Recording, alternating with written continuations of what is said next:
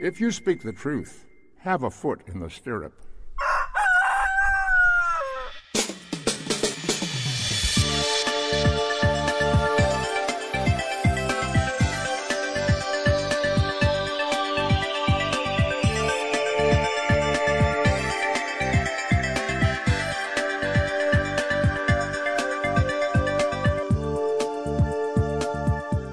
Hello, and welcome to another installment of the Sea Realm Podcast. I'm your host, KMO, and this is episode number 597. Growthbusters and Super Connectors, prepared for release onto the World Wide Web on Friday, April 29th, 2022. In this episode of the podcast, I'm going to share a conversation that I recorded at EarthX. It is a big environmental conference. It takes place in Texas most years. It didn't the past couple years for reasons that I probably don't need to expand on. But it was back up and running this year, and I was there with the Institute for Sound Public Policy, better known as the comic book GEB, or the Greater Earth Betterment Bureau. We had a booth there at EarthX, and GEB was the only thing featured. We had a nice big backdrop with imagery from Antarctica, and we had little miniatures, cut-out paper miniatures of the characters. We had 3 issues of the comic book for sale. And we got to talk to a lot of people about aliens, but more importantly, about the things that GEB sort of slyly talks about while also pretending to talk about ridiculous topics like aliens who don't like their jobs, so they distract themselves with food, drugs, and popular media. And right across the aisle from us, from our booth at EarthX, was a booth for Growthbusters podcast with Dave Gardner. And I got to talk to Dave quite a bit, over the course of the 4 days of EarthX. And at one point, he and I sat down and we recorded not 1, but 2 podcast conversations. So thanks to Dave for being there with his podcasting rig all set up. Everything that you're going to hear in this conversation between Dave and me was recorded on his equipment. And then later in the podcast, I'm going to talk to a couple of people who, they're not podcasters, but they have a new business which will be of assistance to podcasters. And, from my selfish perspective, most importantly, will be of assistance to me. So that's in the latter half of the program. But first, here is my conversation with Dave Gardner of the Growthbusters podcast. You're listening to the Sea Realm Podcast. C stands for consciousness. You are listening to the Sea Realm Podcast. I'm your host, KMO, and I'm here with Dave Gardner, the host of the Growthbusters podcast. Dave, it's good to meet you. I am really excited to meet you guys. I was unaware of what you were doing, so thanks for sitting down with me. It is my pleasure, and hopefully it'll be the pleasure of the people listening. Great. So we are in Dallas, Texas at EarthX. I know what brings you here, but for the sake of the audience, what brings you here? Well, I came here because somebody actually talked me into it. They were really impressed with EarthX over the last several years, with the pandemic years excluded, and they felt like everybody who's anybody in the sustainability field comes to EarthX these days. So I thought the Growthbusters podcast is, I think it's a world-class podcast, but it's still a pretty well-kept secret. So I thought, well, I'm just going to come exhibit and just promote the podcast and see if I can't build listenership, and at the same time record interviews with people who are in attendance just to kind of get a feel for how literate people are about the state of the planet these days. So I heard you do one interview. I wasn't able to listen very closely, but I got a sense of the sorts of questions that you were asking. But suppose you're going to ask me some questions. What sort of questions would you ask to test my literacy? To test your literacy, well, probably the number one question I would ask would be, do you know what overshoot is? I do know what overshoot is. I'm not surprised. Tell me, what is it? Overshoot is when a population increases beyond the carrying capacity of its environment and degrades the ability of the environment to support even the number that was possible in the past. Yep, that's a great answer. And if I was answering it, I would add that it's kind of a combination of the in the human races example, it's not just the number of people, but it's the way the people are living too. Mm-hmm. Because a population of humans living pretty simply, the carrying capacity of the planet would be it would support a lot more humans than if everybody on the planet were living in high style like we do here in North America. Are you familiar with the Georgia Guidestones? I just heard about those recently for the first time. So for those who are not familiar with them, they're in Georgia, and they are like a granite monument, very large, a megalith, and it kind of looks like Stonehenge, but it was created a few decades ago by a group of very wealthy yet anonymous people who are concerned about sustainability issues, and it's a list of commandments for people in the future, and it's in multiple languages. And one of the commandments is that the Earth's population, human population, shall not exceed 500 million. 500 million, wow. 500 million. That would require quite a cull to get us down to that level. Well, I know one very smart gentleman who thinks 50 million is the magic number. That's even harder. Yeah, a lot of scientists have arrived at a number like about 2 billion. Mm-hmm. The way I see it, unfortunately, we have a long time before we have to worry about what the magic number is. We do know that the magic number is far fewer than the nearly 8 billion of us that there are on the planet today. So we know which direction we need to head. But we also don't need to cull. What I try to explain to people is that we've demonstrated the solution to the population part of the sustainability challenge. We have dropped the birth rate around the world in half over the last 60 years without having to do anything, without government coercion, without terminating people, anything like that. We've just, more and more people are making informed decisions about family size, and more women are being educated and are finding out that there are other ways to have meaningful lives besides just, cranking out baby after baby after baby. So women largely have been choosing to have fewer children. And so what I think we need to do to get from 8 billion down to 2 billion or maybe even that 500 million is we just need to really make sure everyone around the world knows we're in overshoot, and that they know that overpopulation and overconsumption are the two biggest drivers of us being in overshoot. We ought to live more simply, and there's a lot of joy that comes from simplifying your life. And there's a lot of joy from choosing to have a smaller family, a lot of advantages to that. And we need to celebrate the decisions that women and couples are already making about having smaller families instead of, right now we're getting a lot of alarmism from economists, and big companies and policymakers are alarmed because the easiest way to grow the economy is to have more workers and consumers. Mm-hmm. And so the fact that the birth rate is shrinking worries them. And we need to not fall into that trap. It is the best thing that could possibly happen. We need to celebrate that and thank the young couples today who are making informed decisions to have smaller families. Yes, that makes it a little harder. Well, it makes it harder to grow the economy, but growing the economy is not what we need to be doing on the planet when we're in overshoot, because it's the size of the economy and the size of the population. And if your population is contracting, your economy can contract because it just needs to be of a size that will meet the needs of the population. So, smaller population, smaller economy.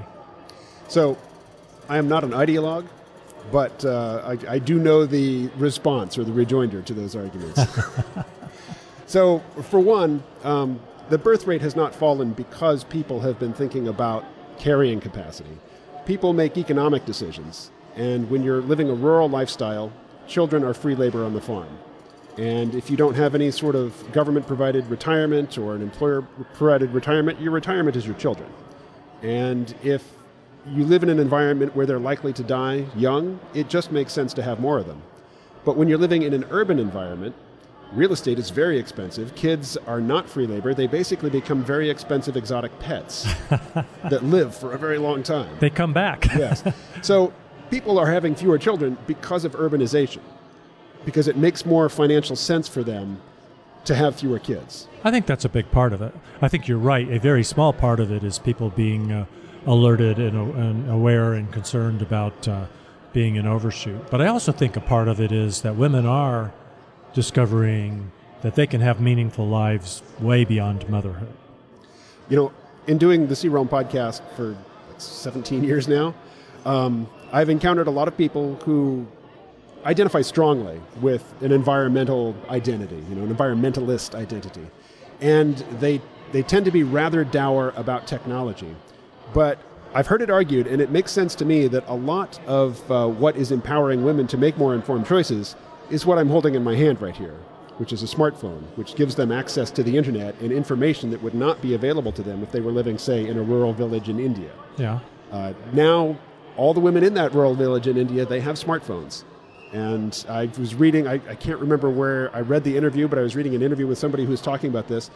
And they mentioned that all the women in the room were gathered around and they were answering questions and they were engaging, but they always were looking down at their phones. They were in constant contact with, the global nervous system, which provides information to everybody, everywhere. Wow, I have mixed emotions about that. Oh, go ahead. Well, we're in our phones way too much as it is. I mean, I agree. Yeah, the access to information is great, but just exiting the conversation that you're with. You sit down in a restaurant and people aren't having conversations. Everybody's staring at their phone, and that's kind of sad. I have a girlfriend in the Philippines that I've never met, but I talk to her every day with these devices, and she's a bit younger than me, and every time I go out to eat somewhere, she wants me to take a picture of the food. Wow. Yeah. I thought you might just set the phone up there and FaceTime her the whole time, and it's almost like she was there on a date with you. Well, I'm in the other ideological camp in terms of operating systems, so no FaceTime. Oh. We use WhatsApp. You poor guy.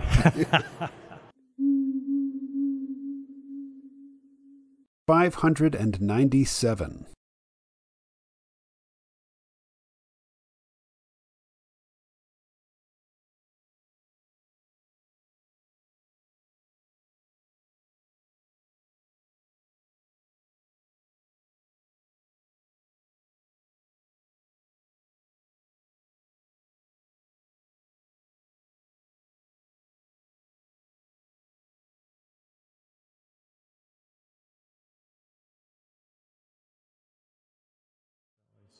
Well, while we're on the topic of podcasts, how long have you been doing Growth Busters? I think about 5 years, 6 years. I started it, and then I kind of stopped for a year, and then some interns talked to me into starting it back up. Actually, when I first started it, I called it Paving Paradise. But then I changed the name to Growth Busters. And how did you get started? Did you sign up with a podcasting service, or did you just build it yourself and you have control of the RSS feed? No, when I first launched, I used SoundCloud to host it. But what kind of got me into it was I'm a longtime media guy. Most of my adult life I've spent as a filmmaker, but I worked in the radio business early on and kind of returned to the radio in my community about 5 or 6 years ago, and I decided to produce a syndicated radio series called Conversation Earth, and discovered while I was in the middle of that there was this thing called podcasting. I didn't even know about it.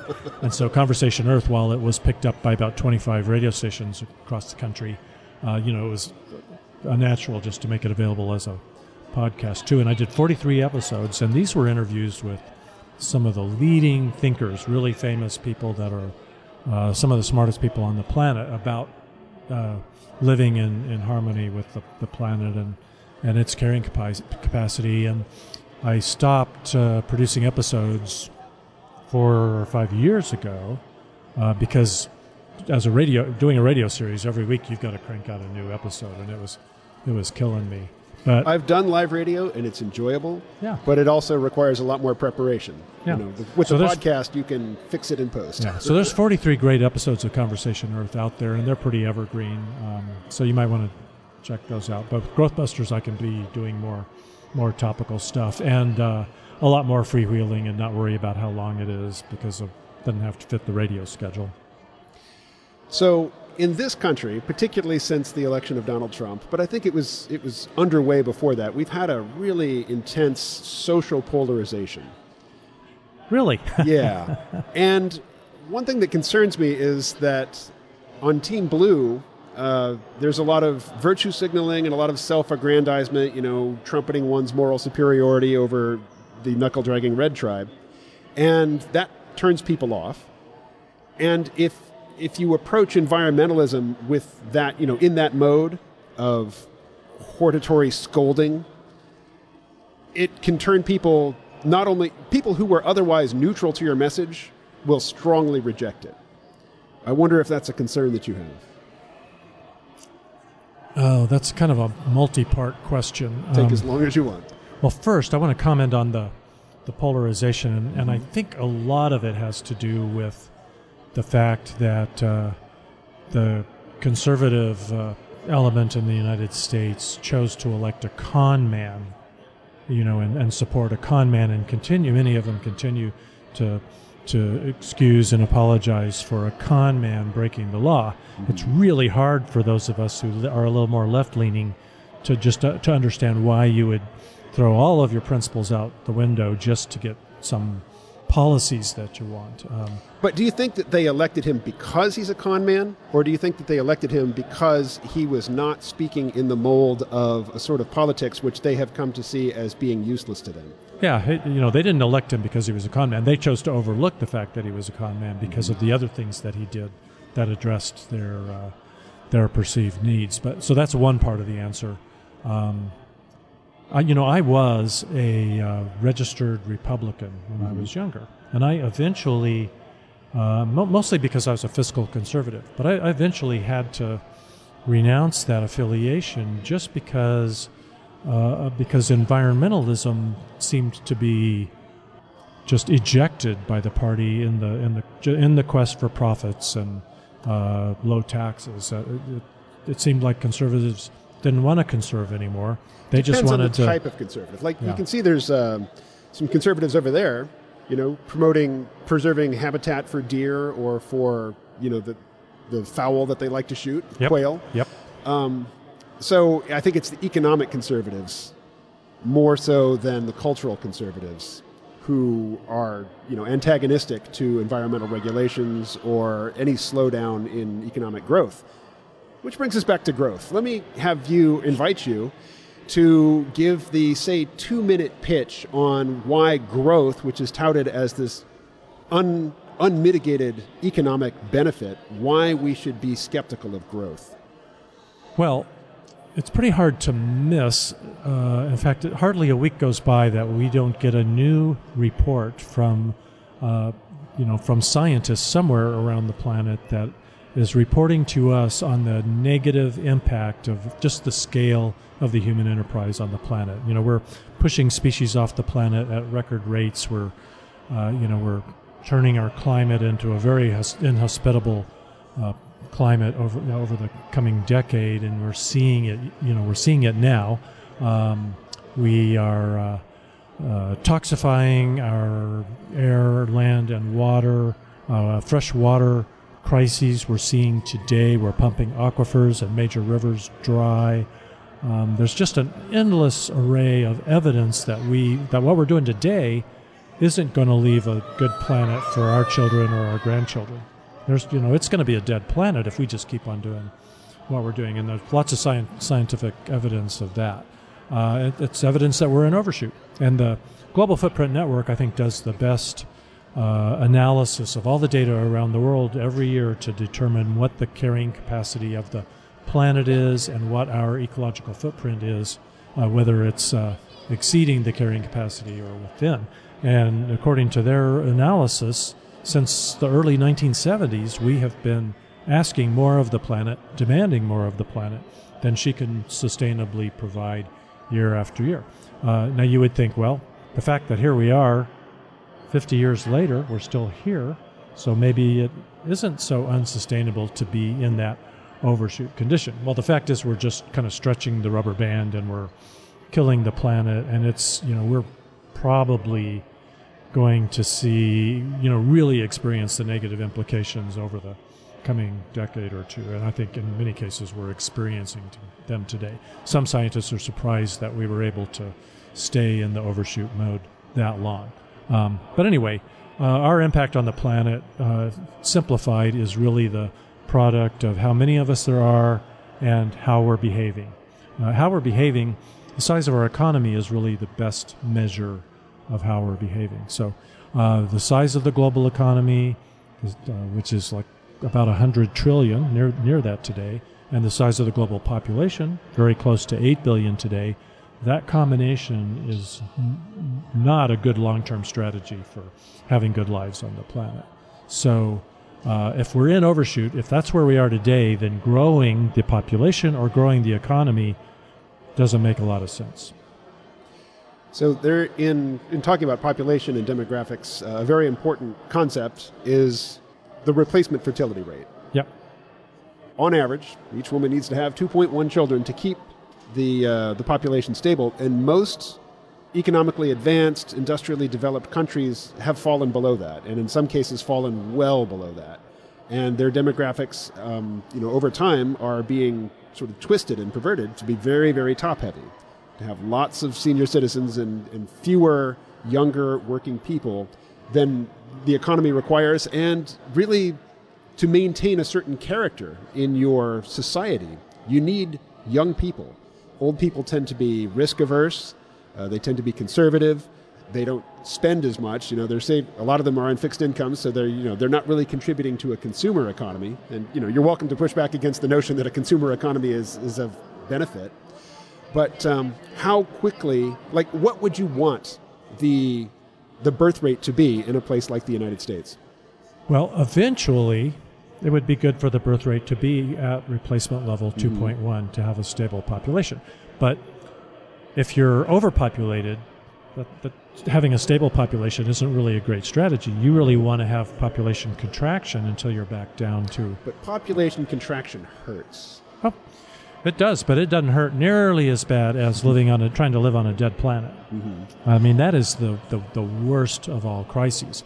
And yes, you're right. You pointed out that we're in it's a mode that's temporary. While birth rates are lower than 2.1, which is really good news because we really need to shrink back down as fast as we can before we kill the planet.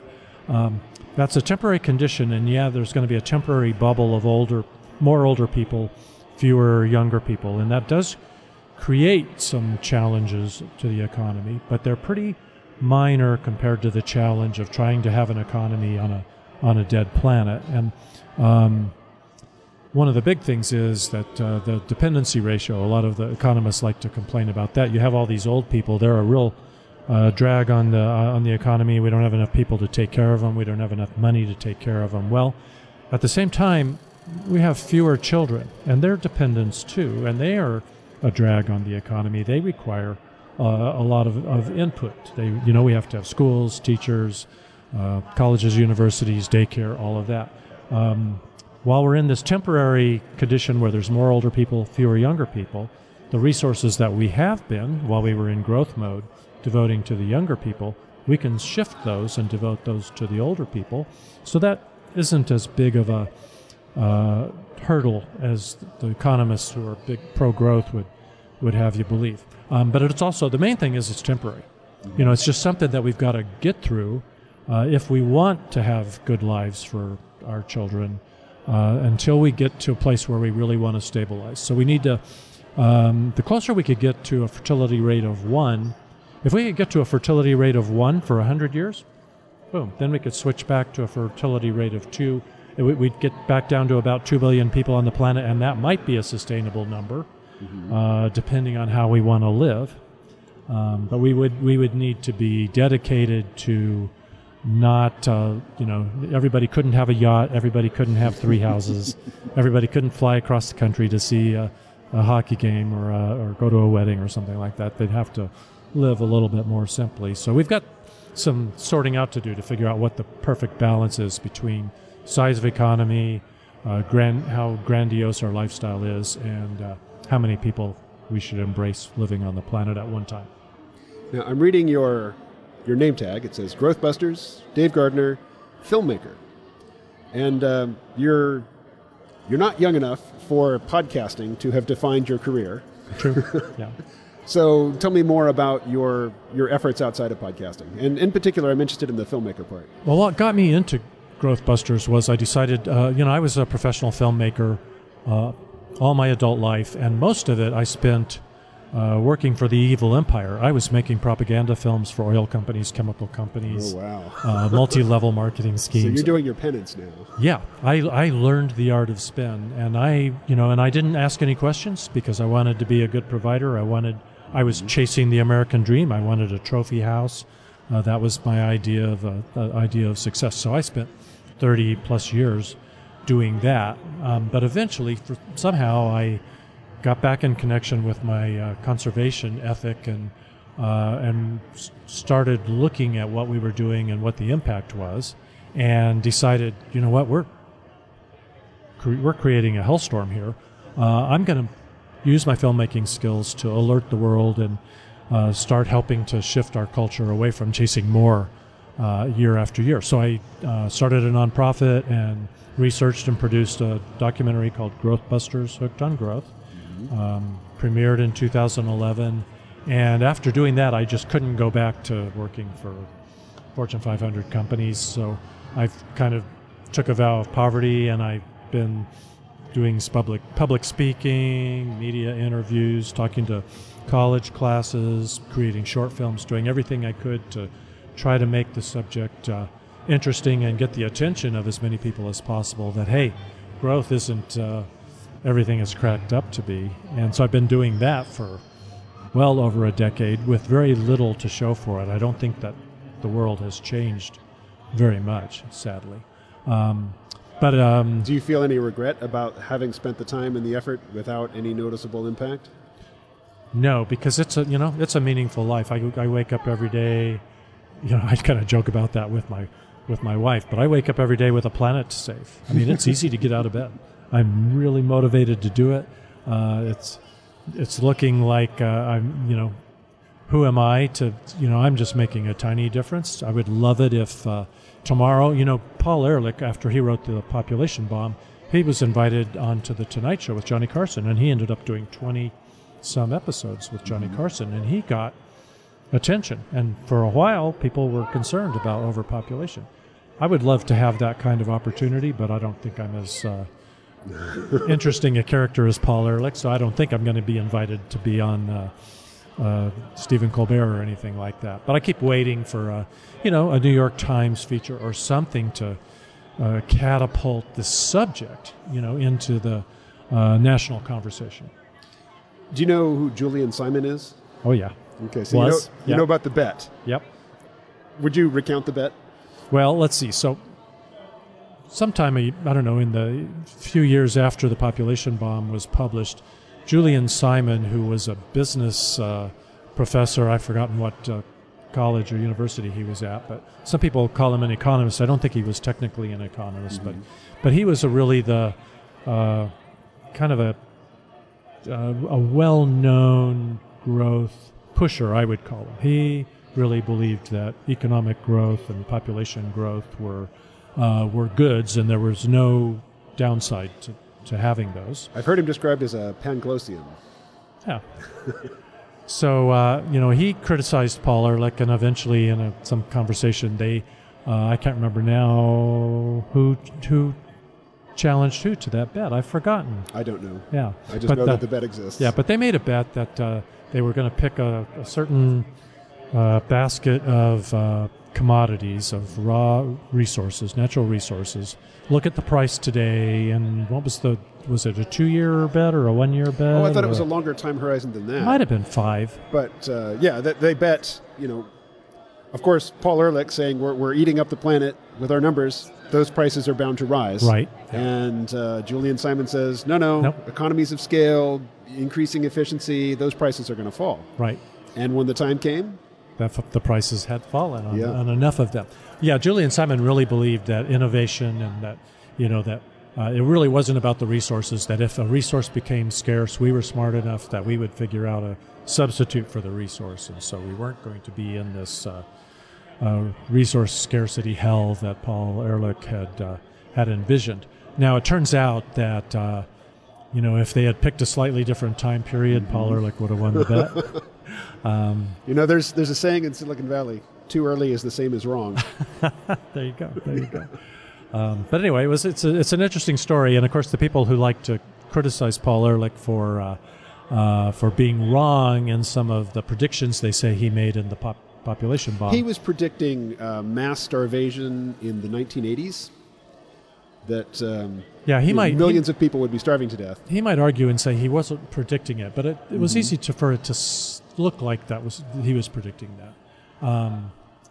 He really was trying to portray that as one possible scenario, and I think he probably was as surprised as anyone that it didn't come to pass. And I have two things to say about that. One is, well, it's great that he warned us and we did something about it. Of course, what we didn't do about it was stop growing the human population. We did not adopt that solution. But we had the Green Revolution, which is really what made it so that people didn't starve. We no longer had millions of people starving of hunger as a result of the Green Revolution. The unfortunate thing is that solution, have you ever heard of Severide's Law? Mm-hmm. Okay. The leading cause... Oh, go ahead. The chief source of problems is solutions. Yeah. Well, it looks like a good solution today is going to be a problem in the future. That will be the problem that your next innovation will be targeted at. Eventually you just may not be able to innovate your way out of that. And so the way we've been feeding the world, that's a really big driver of the climate crisis today. It's a big driver of ocean dead zones, and it's a primary reason why it's estimated that we only have maybe 28 harvests left before most of the soil on the planet is not going to be worth a damn for growing crops. So probably not a good long-term solution after all. I met a young man last night who is a roboticist, and his company is building robots to work vertical farms. So you're smiling and nodding. I would encourage you to say something about that. Well, it's just techno optimism.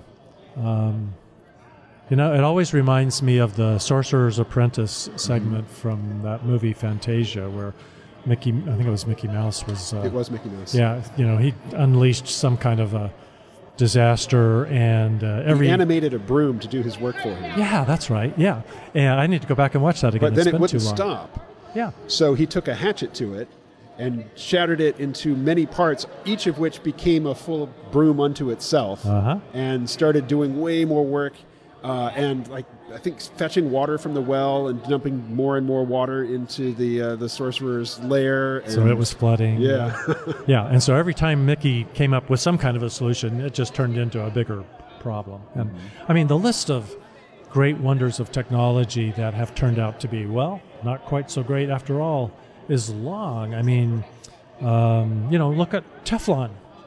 Wow, Teflon skillet, non-stick skillet. Well, the chemicals that they used for that, same chemicals that they used to waterproof outdoor gear. It turns out that that's now called the forever chemical, and it's causing serious issues with birth defects. And it never goes away. And you cannot find a place on the planet where that chemical doesn't exist today, and it just doesn't break down. So much for Teflon and Gore-Tex fabric. But thalidomide, Roundup, BPA. It was a BPA, the material that they used to make water bottles out of. Turns out that was poisoning us. It just goes on and on and on. But there are success stories of things that we were doing that were harmful that we've stopped doing. CFCs. Yeah. Well, we've been talking for a good long time here. Why don't we switch roles and you can do the interviewing? Okay. All right. So Dave Gardner of Growth Busters Podcast. It was great talking to you. Thanks very much, Kamo. Kamo, is that it how is. You say That's it? Yep. Not Kamo. Just Jim Kunstler calls me Kamo. Okay. Of course. Well, yeah, thanks for your interest, and thanks for challenging me. It's been a lot of fun. You're listening to the Sea Realm Podcast with your host, KMO. That was Dave Gardner of the Growth Busters Podcast, and you can find that at growthbusters.com. Next up, I'm going to share a conversation that I had today with Anna Haskell and Slava Borisov. And I would like to give my apologies and thanks to both of them. They did not know when we got on a Zoom call together that we'd be recording a podcast segment. In fact, I'm gearing up to do some work with them They're starting a new business that already exists. The service exists. It is called Padverb. You can find it at en.padverb.com. It is a podcasting service of sorts. But rather than tell you anything about it, here is a bit of the conversation that I had today with Anna and Slava. All right, next up on the podcast, I have got a couple folks here to talk about a project that I'm going to be working on in the very near future. Anna Haskell and Slava Borisov. Welcome to the C-Realm podcast. Thank you. All right, so Anna, I think you are in the driver's seat in terms of the elevator pitch. What is this project that we're going to be working on together? So the problem that we're solving at Padverb started with my co-founder, Slava, being a very heavy user of podcasts. And what he discovered is that it's very difficult to search for podcasts, to discover new podcasts. And the reason is that you really have to know the name of the podcast. So if you know the name, you can type it into Google or you can type it into Apple and you can find the right podcast. But the question is, what's next? Where do we go from there? So the idea we started with was to essentially label each episode of podcast content to the person rather than the podcast. So each of Padverb's episodes is labeled to at least two people in a very simple format, host and guest. Sometimes we have one guest, sometimes we have 2 or 3 guests, and sometimes we even have co-hosts. But the format is very simple. We have people who are creating this piece of podcast content. When I came to the project about a year ago, my frustration with the podcast space was that the interviews that I have given in the audio format were lost. I couldn't really know where to find them. I couldn't understand how to look. So what I wanted to see my content all in one place, in one platform, in this easy format, host and guest. So it was really, a perfect combination, a perfect merger, where we have a problem of search and discovery from, brought together by a listener with, a problem brought together by a guest of a show, a guest of a podcast interview, which was me. So we started with these two problems, and where we're going now is when we realize that we're creating an amazing social graph. What we realize is that the podcast interview is a very heavy degree of connection between people. Once a host and a guest have sat together for a 1 hour plus interview, essentially that is going to be published. Essentially, they're very tightly connected to each other in terms of maybe their business interactions, maybe they see each other in, offline socially, they refer each other for business opportunities. And that means that we can really figure out who is connected to whom in the podcast interview space, and also create the future for people who want to, brand themselves in the podcast interview space, who want to, start maybe with a small portfolio of podcast interviews, but then get to maybe some of the, star hosts and get interviewed by them. So we think we have something unique here, where we're creating a social graph of people going from just a few interviews to a very large portfolio. And really, our overarching purpose in life, every organization, every person has a purpose. Our purpose is to facilitate the delivery of ideas to the world, and we do it in the podcast interview space. So that's kind of short and sweet, I hope. And I would let my co-founder Slava maybe add something or say something else to that.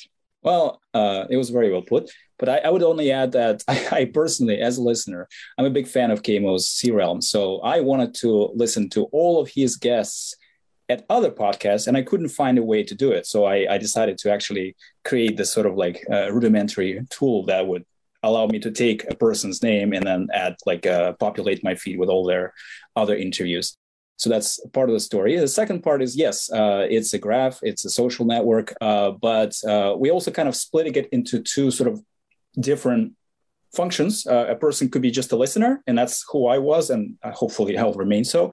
The person can also use that graph to identify the perfect host or guest for his or her podcast, or in the opposite way, if they have a book or something that they could be suggest themselves as a, so like an author could find all the hosts who are talking to guests on their topic. So that's the kind of thing that we're thinking, is that it will be both a matchmaking tool and a sort of like a recommendation tool for listeners.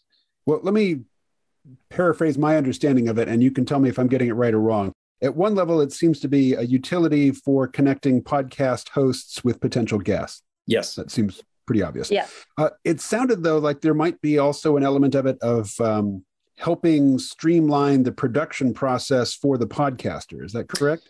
That is also correct. I think we're slightly lesser, not as firm of ground here. We're learning as we go. Yes, but the production process itself could also be sort of, I don't want to say disrupted, but streamlined, as you say.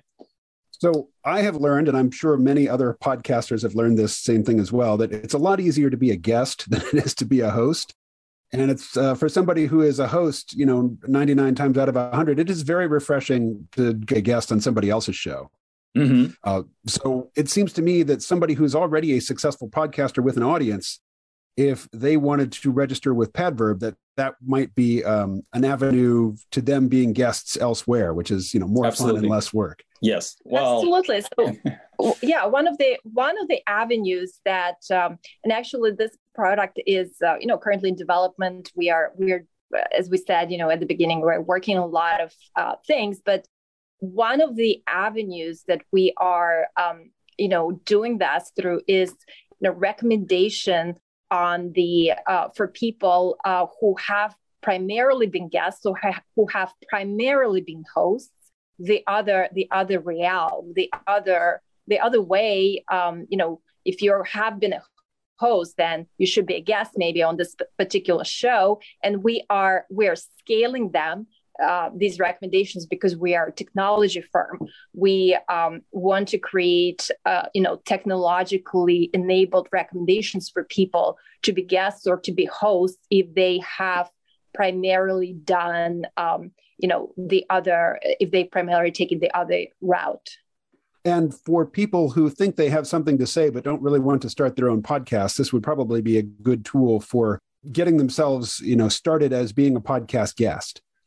Right. And actually, on that topic, we did it. We sort of do like not a sandbox, but kind of like a playground for people who are just starting. You don't have to actually have RSS feeds right away. You can just upload a file, label your guest, and you're set to go. Like you can actually export that as your first podcast.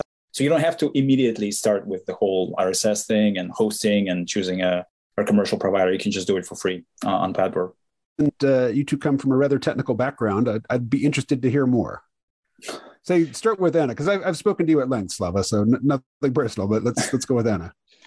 Well, I'm very flattered that you think that I come from a technical background. I'm really, grateful that you say so. Myself, I actually come from a business background, and I'm learning as I go. This is a technology company. My background is I'm a trader in commodities on Wall Street, really. And I've started companies in the past. I've been in the online media space almost at the beginning. Back in 1999, I was part of a founding team of what became a very successful online media, independent news media company in Russia.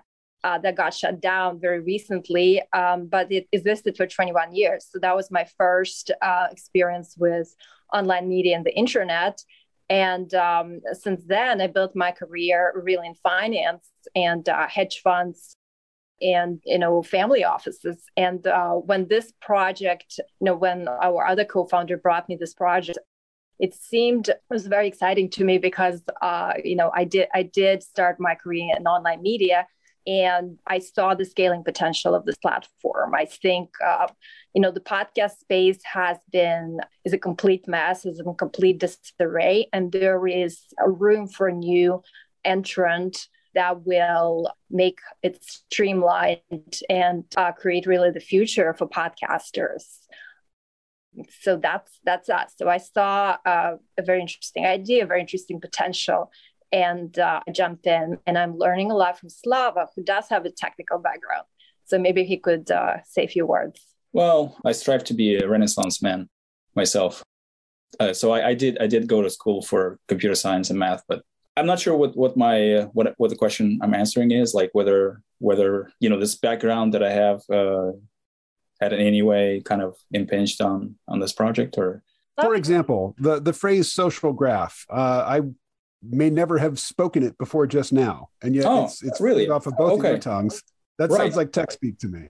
Well, actually, it's funny because I recently learned that the sort of cliche that exists is called 6 degrees of separation. That actually is a fairly recent thing. It was only after, supposedly it came from a play by one Hungarian playwright whose name I can't remember right now, but it's been documented and mentioned in many books. But more famously, this social scientist Milgram did this experiment when he was sending small postcards to different recipients, asking them to please forward this postcard if they think they can, if they can think of somebody who can deliver to the final, recipient.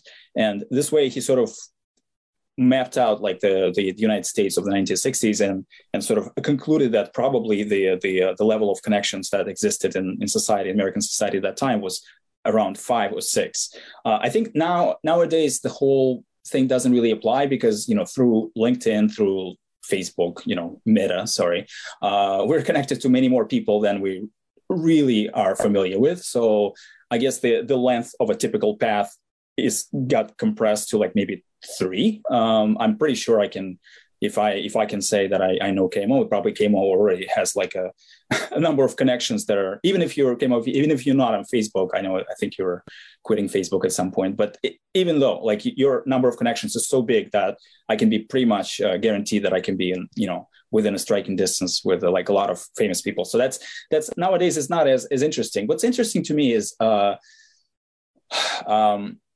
do these graph properties and they're actually quite interesting in itself. Like you can visualize it in a very beautiful way.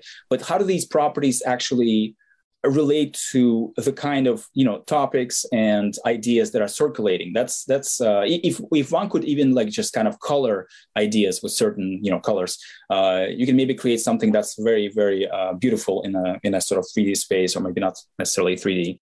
That kind of thing. So I do understand that social graph is sort of been overused in the last 20 years, especially, with all the social media, but there's different kinds of social graphs. And there were early experiments with, I remember there was some social scientists who were documenting, I believe it was kind of like the notes of some sort of society that had regular meetings in the early 20th century, Alabama or something like that. And they were putting together all these kind of connections between people that showed up at the same meeting and spoke on the same issues and stuff. And it also created like a certain representation of historical time and place and a certain, segment of society.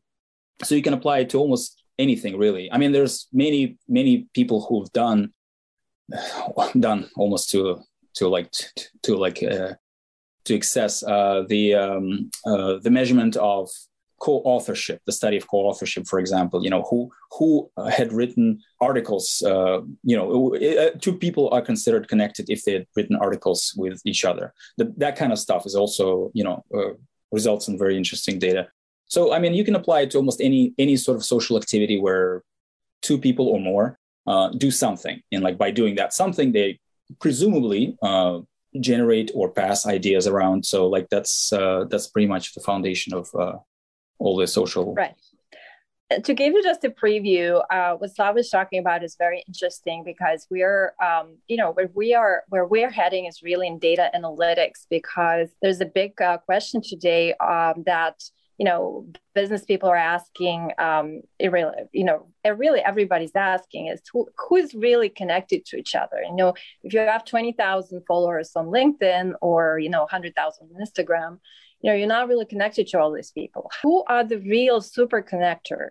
And one way to judge that is to figure out if people have given interviews and to whom they have given interviews. And if you see that a person has thousands of connections on LinkedIn and very few interviews, podcast interviews, then that tells you something about that person. Maybe they just create the content for a like or for a follow, but maybe it's not a super connector. So podcast interview has become a mainstream medium for people to brand themselves, brand their ideas.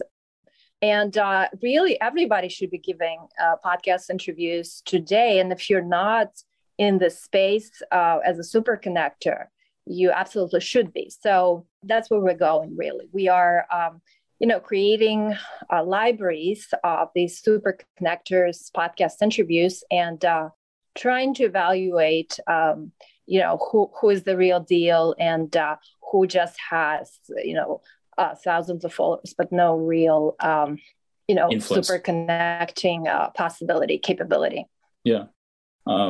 If I can add to that I think a good book to read, if somebody, somebody's curiosity is piqued by this, Niall Ferguson, historian, Harvard, I think, he wrote on the sort of, the ebbs and flows of like this kind of conflict between hierarchy and network that's been going on for many centuries, actually. And sort of in his estimation, the 20th century was sort of like, especially the mid 20th century was the peak hierarchy period. Whereas, in other periods, it's really, we're really more operating into like in a more in the paradigm of a network.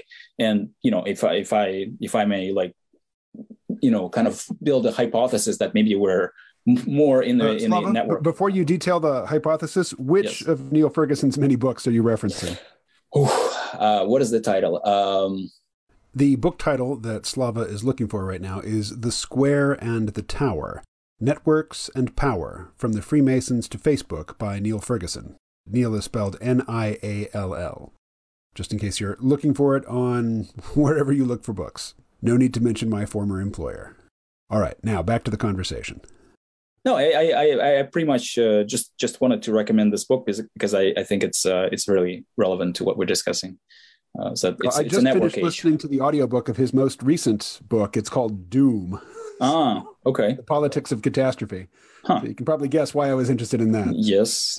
I actually came on. Okay, I know it's not flattery is getting you nowhere, but I think this podcast has been, for me personally, has been a platform where I discovered personally a lot of the thinkers that I still think are important, regardless of whether or not they're right or wrong.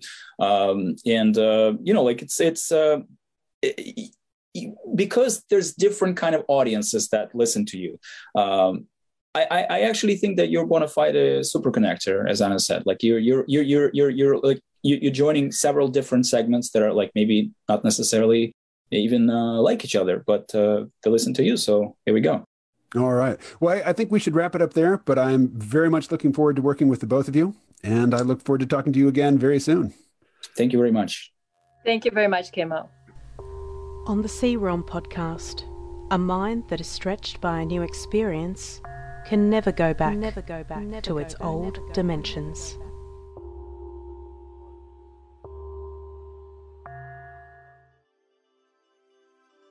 That was Anna Haskell and Slava Borisov, and we are going to be working on a project together. What's that project? Well, in addition to connecting podcasters and podcast guests through Padverb, there's going to be a Padverb-branded podcast, and yours truly is set to be the host.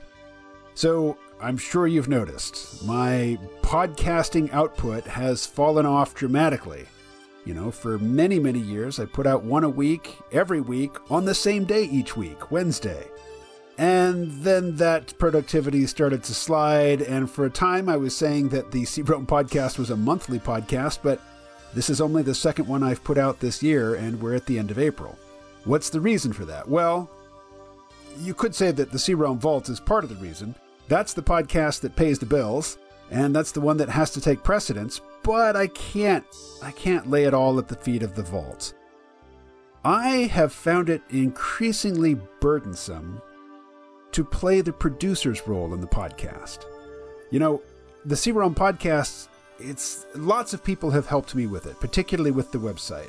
But for the most part, it is a one-man band.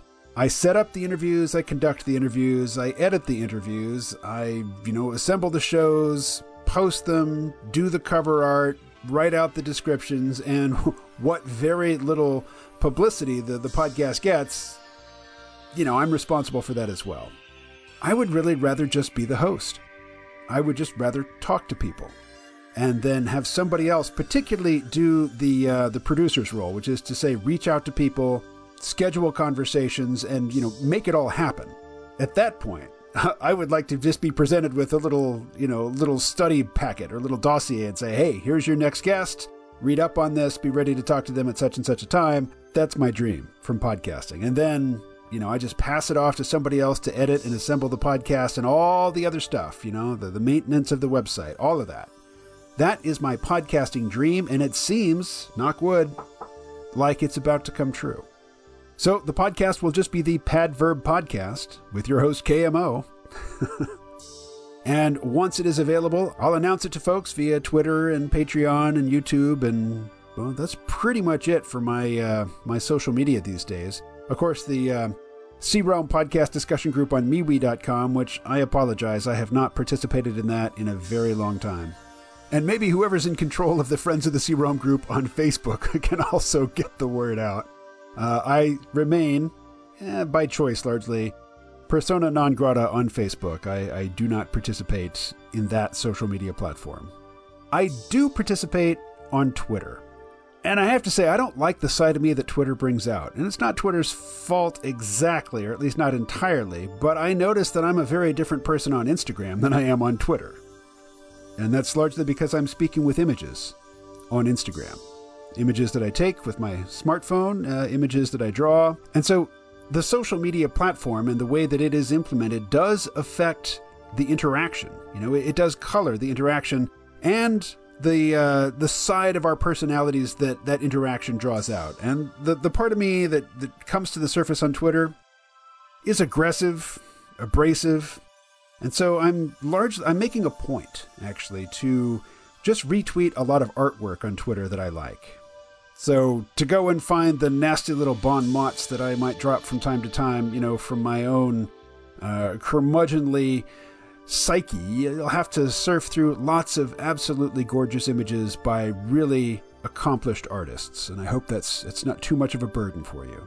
I have to say, I'm, as excited, as captivated by Elon Musk's purchase of Twitter as anybody is, although I haven't had a lot to say about it because it's a really partisan conversation.